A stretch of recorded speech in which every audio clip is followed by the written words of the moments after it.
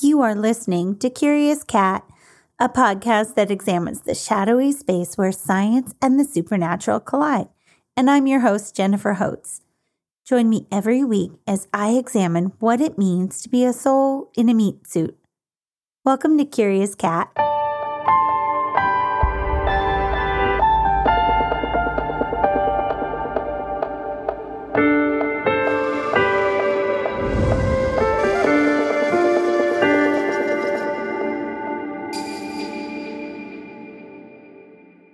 I have a routine that I only just started a month or so ago. It's called morning papers. So after the pets are fed, I sit with my coffee and do a quick 2-minute meditation that gets me into that oneness with the universe or God. Then I ask, what do you need me to know or do today? And I listen. This particular morning, I received, look up Azrael. Study and learn. Love is the key. Listen, observe, verify, enact.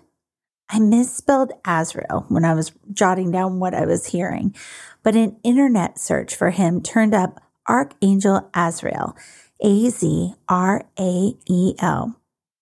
He's known as the angel of death, but he encompasses so much more than that.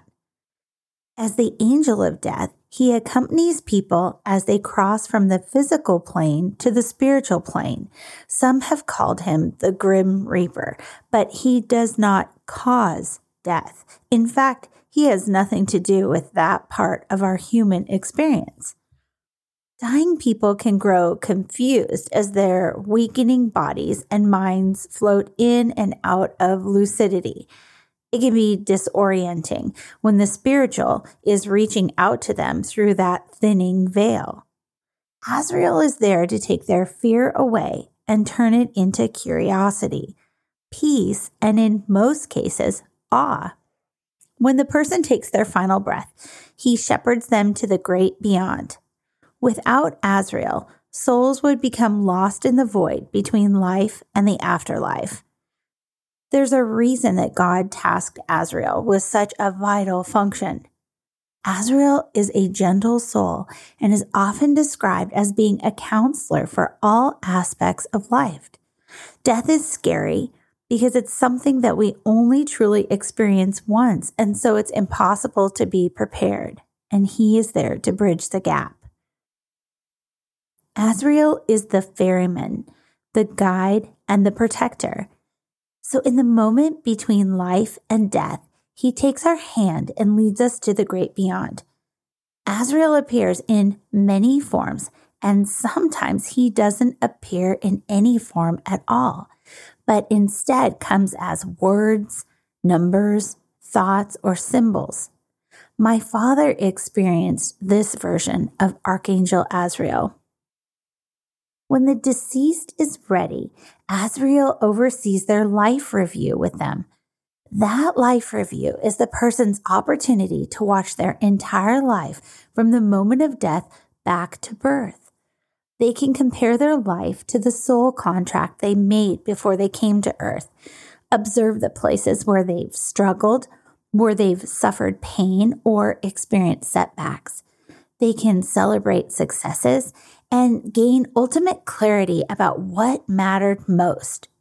There's no judgment in this process, only insights and clarity. A secret I was unaware of until now is that Azrael is available to do life reviews for us at any time. Put a bookmark on that thought. I promise I'll dive deeper into it soon. A final and maybe more relevant kindness Azrael extends to the living is to be our grief coach when we suffer loss. In fact, even those that have survived near-death experiences have said that it is harder to lose someone than to go through the death process. Grief energy is some of the most difficult energy to navigate, and you can't do it alone. You have to find human support in the form of a counselor and friends or family, while at the same time surrounding yourself with angels. Call on Archangel Azrael to ease your pain. He will intercede on your behalf, send you grace and mercy. You may even receive an angel or two on earth to help you not feel alone on your grief journey. He simply waits for you to ask for his help.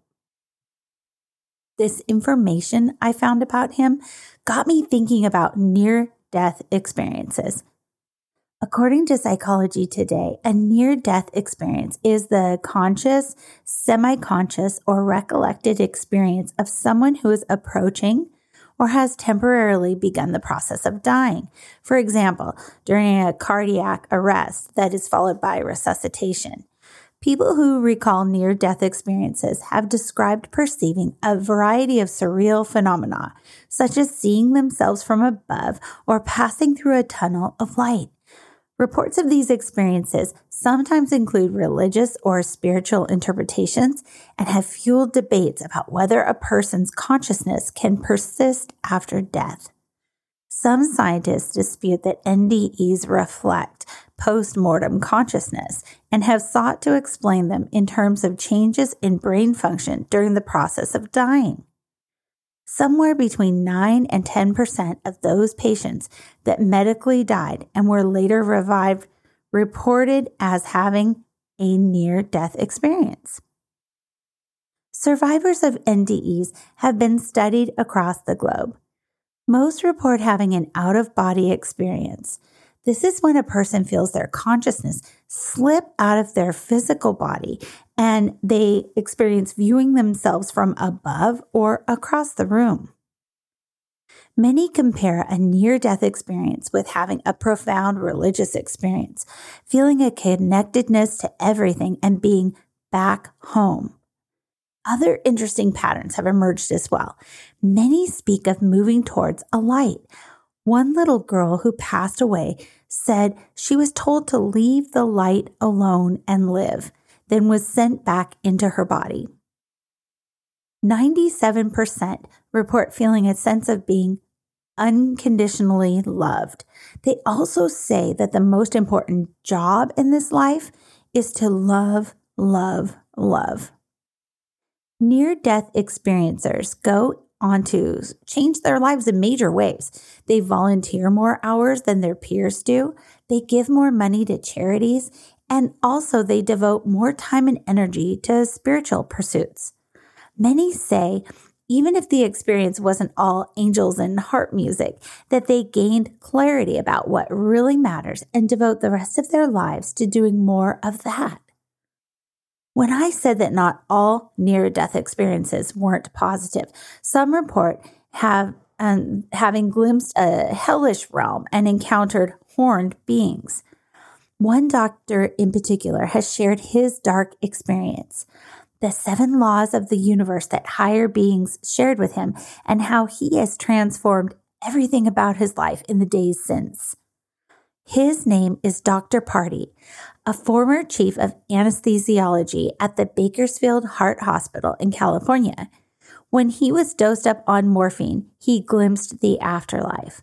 According to the Sun article, the high-flying doc was rushed into the emergency room where surgeons worked feverishly to save his life following complications from a procedure to treat his pancreatic cancer.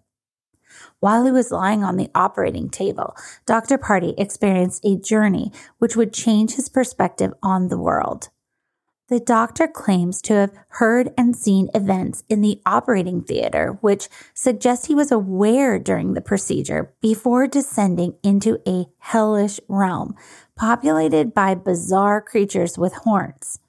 He wrote, "I can easily relive all of the events of my near-death experience, from my meeting with my departed father on the rim of hell to the past lives that explained my problems with ego and prescription medicine, to the glorious meeting I had with guardian angels Raphael and Michael, coming to me out of a field of flowers that glowed with the ineffable power of pure love. It was there, in this heavenly place, that they gave my new life direction, saying, 'Now it is your time to heal the diseases of the soul, addiction, depression, chronic pain, and cancer. Before this, Dr. Party was an unreligious man and did not believe in life after death. Since then, he is on a mission to share the lessons he learned on this journey to hell. The higher beings shared 7 eternal truths with him, which are: consciousness exists outside of the body. There is life after death. We have past lives, and our experiences therein can shape our current realities. We are all connected to each other because we are all made of the one and same energy that manifests as differentiated matter. Divine beings exist to help and guide us. We only need ask. I added that last part because I just felt it needed to be said. There are different levels of consciousness. There is one all-pervading, supreme love and intelligence that is the source of the entire universe, and that love is the supreme source of creation. After I read the stories of the 180-degree pivots many of these near-death experiencers take, I got curious about ways to simulate a near-death experience to experience the same intense level of reinvigoration about my own life and purpose. I found out that there are meditations out there that walk you through a near-death experience. They can make even the most death-anxious become more comfortable with the concept of death, at the very least. So I've added links to 3 of them that I tried. 2 are under 11 minutes, and a third goes deeper. I think it's closer to 35 minutes. I actually fell asleep during that one. But all 3 of them made me feel hopeful about what is to come after my human body is through. I felt peace, I felt love, and though I could never completely imagine I was taking my last breath, this experience didn't really feel like a real death. I did find value in meditating on it. I was compelled to write and record my own death acclimation meditation. I've linked to it in the show notes if you'd like to give it a try. It's less about the death experience and more about asking for the help of my new favorite angel, Azrael, for help with becoming comfortable with the idea that I will one day die. I also ask for help processing my grief, and I ask him to help me raise my vibration so that he can walk me through a life review in the hours or days to come. I say it that way because sometimes the knowledge that we're going to gain from getting quiet and having a meditation doesn't always come in the timeline that we want. It's not going to be a flash behind our eyes during the meditation, but we're just kind of setting ourselves up to be open to receiving that information. One clear insight I had right after the meditation was that, and I wrote it down so I wouldn't forget, there is a power of living with the deep knowledge that all that is now will not always be.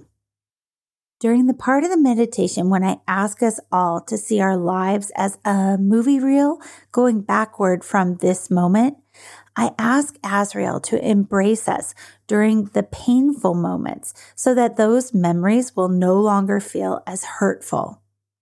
If you seek to connect to Azrael in your own way, on your own time, I found an article that shows a way. First, they say, visualize golden white light, which is the color and vibration of Azrael. Second, ask for his assistance, something like, Azrael, please help me to process my grief, or see my life review now so that I may gain perspective and understanding, or whatever else that comes to your mind. Third, picture your request as an object, say a golden ball.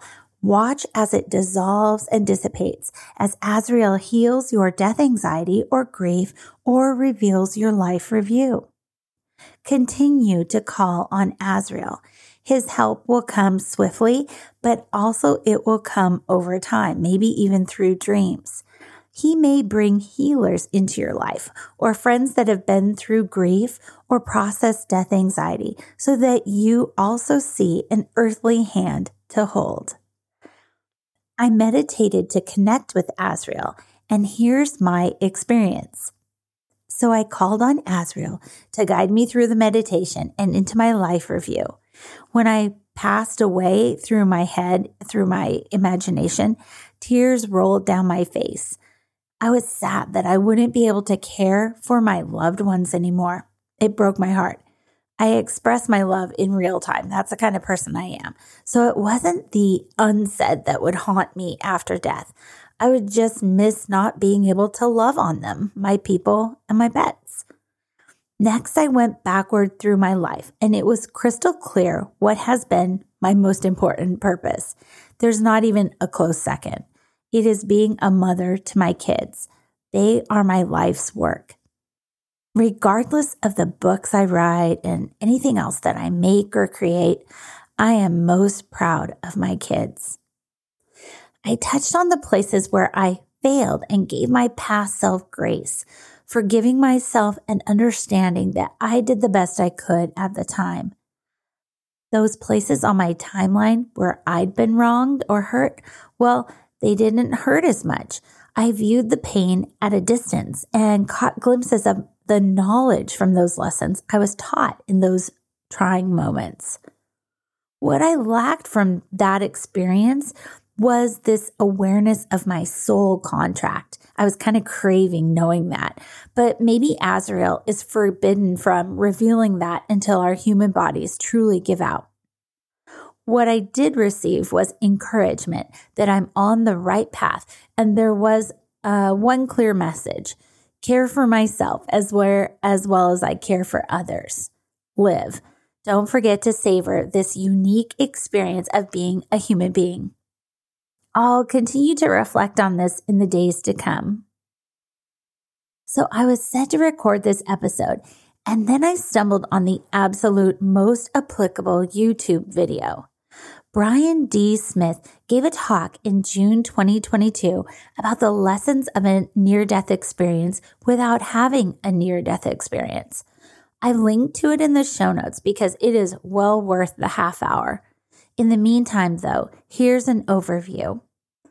When he was 7, Brian Smith, who is a chemical engineer by trade, lost his grandfather suddenly. That moment when he saw as a child that life could end and you could just be gone in a blink created a terror of death in him. He suffered from panic attacks and had trouble sleeping. So at that moment, he began to seek out proof of life after death to help himself feel better. Then, as an adult, tragically, he lost his 15-year-old daughter, again, very suddenly.